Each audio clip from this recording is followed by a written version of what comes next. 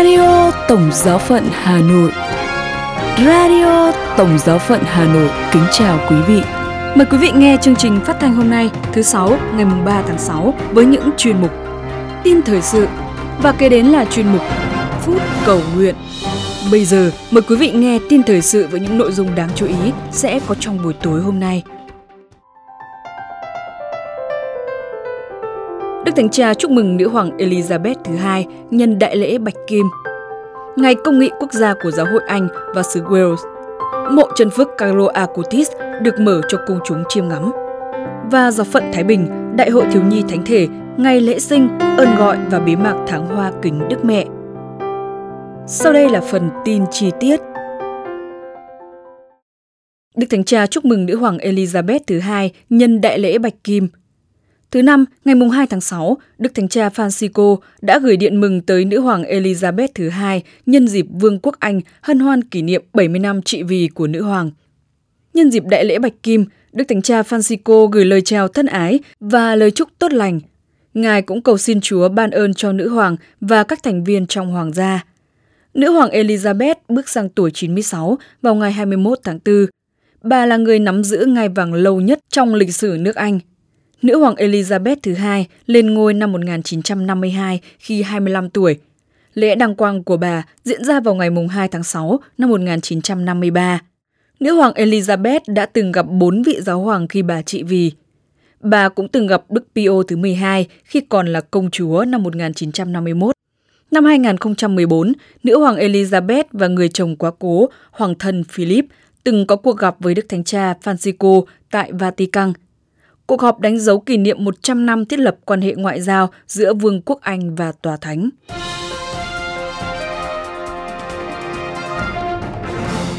Ngày Công nghị Quốc gia của Giáo hội Anh và xứ Wales. Khoảng 80 đến 90 đức giám mục, linh mục và giáo dân, những người từng tham gia vào quá trình tham vấn công nghị tại từng giáo phận, đã cùng nhau tụ họp tại Sussex vào thứ Tư ngày 1 tháng 6. Ngày Công nghị Quốc gia được Tổng thư ký Hội đồng Giám mục Anh và xứ Wales miêu tả như một thời điểm quan trọng trong hành trình cùng nhau xem xét bản thảo tổng hợp. Ngày Công nghị Quốc gia bắt đầu với giây phút cầu nguyện trước Thánh thể. Đức Tổng giám mục John Wilson của Tổng giáo phận Sussex sau đó đã cử hành thánh lễ tại nhà thờ Thánh George. Sau bữa trưa, buổi chiều là thời gian xem xét và thảo luận các đệ trình trong công nghị giáo phận cho bản thảo tổng hợp quốc gia đầu tiên. Bản tổng hợp này là kết quả của hơn 700 trang tài liệu mà Hội đồng Giám mục nhận được từ các giáo phận, tổ chức quốc gia, trường đại học, các nhóm và cá nhân. Một nhóm phụ trách tổng hợp đã dành cả tháng 5 để cầu nguyện và suy tư về tất cả các đề xuất của công nghị giáo phận và soạn ra bản thảo đầu tiên. Các cuộc thảo luận theo nhóm diễn ra tại sảnh Amigo. Mọi người đưa ra những phản hồi, nhận xét về vấn đề còn thiếu và chủ đề cần được phân tích bổ sung. Nhóm tổng hợp sẽ tiếp tục làm việc để soạn ra bản thảo cuối cùng vào cuối tháng 6 và sẽ được đăng tải trên trang web của Hội đồng Giám mục.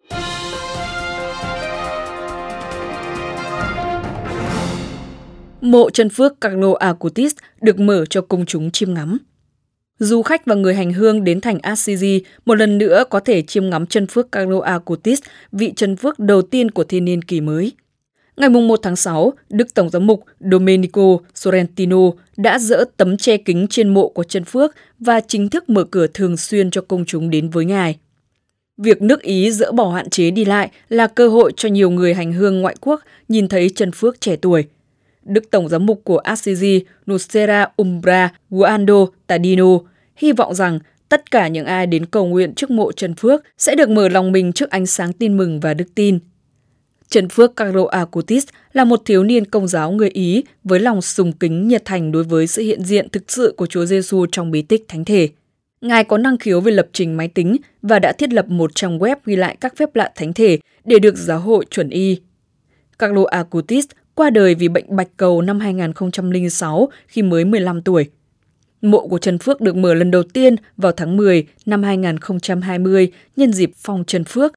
Kể từ ngày 19 tháng 10 năm 2020 cho đến ngày 1 tháng 6 năm 2022, mộ của chân phước luôn được che kín. Chân phước Carlo Acutis sẽ là một trong những vị bảo trợ của Đại hội Giới Trẻ Thế Giới diễn ra tại Lisbon, Bồ Đào Nha vào tháng 8 năm 2023.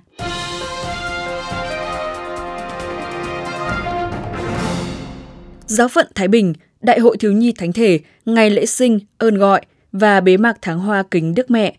Được sự hướng dẫn của Đức cha Phêrô Nguyễn Văn Đệ, Giám mục Giáo phận Thái Bình, ngày 1 tháng 6 năm 2022, gia đình giáo phận đã chung tay tổ chức Đại hội Thiếu nhi Thánh thể về đất Hứa 6, ngày lễ sinh và ơn gọi với chủ đề Thánh thể, nguồn sống, nhằm giúp các em thiếu nhi cơ hội để vui chơi, giao lưu học hỏi, đồng thời được giới thiệu và tìm hiểu ơn gọi linh mục và tu sĩ.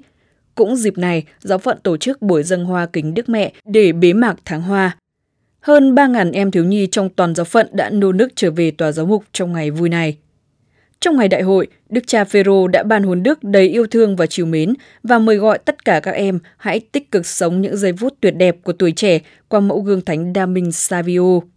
Sau đó, hơn 3.000 thiếu nhi thánh thể và các cộng tác viên cùng hòa chung trong những trò chơi vui nhộn, hữu ích và những vũ khúc sôi động với nhiều phần quà bổ ích.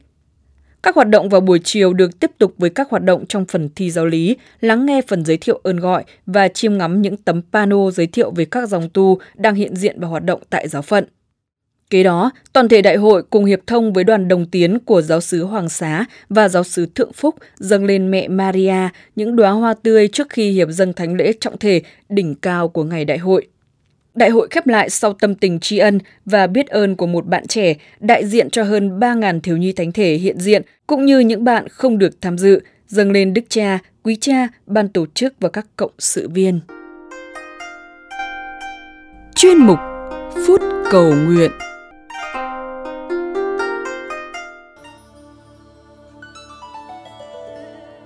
Ngài đã ngự vào trong quả tim con.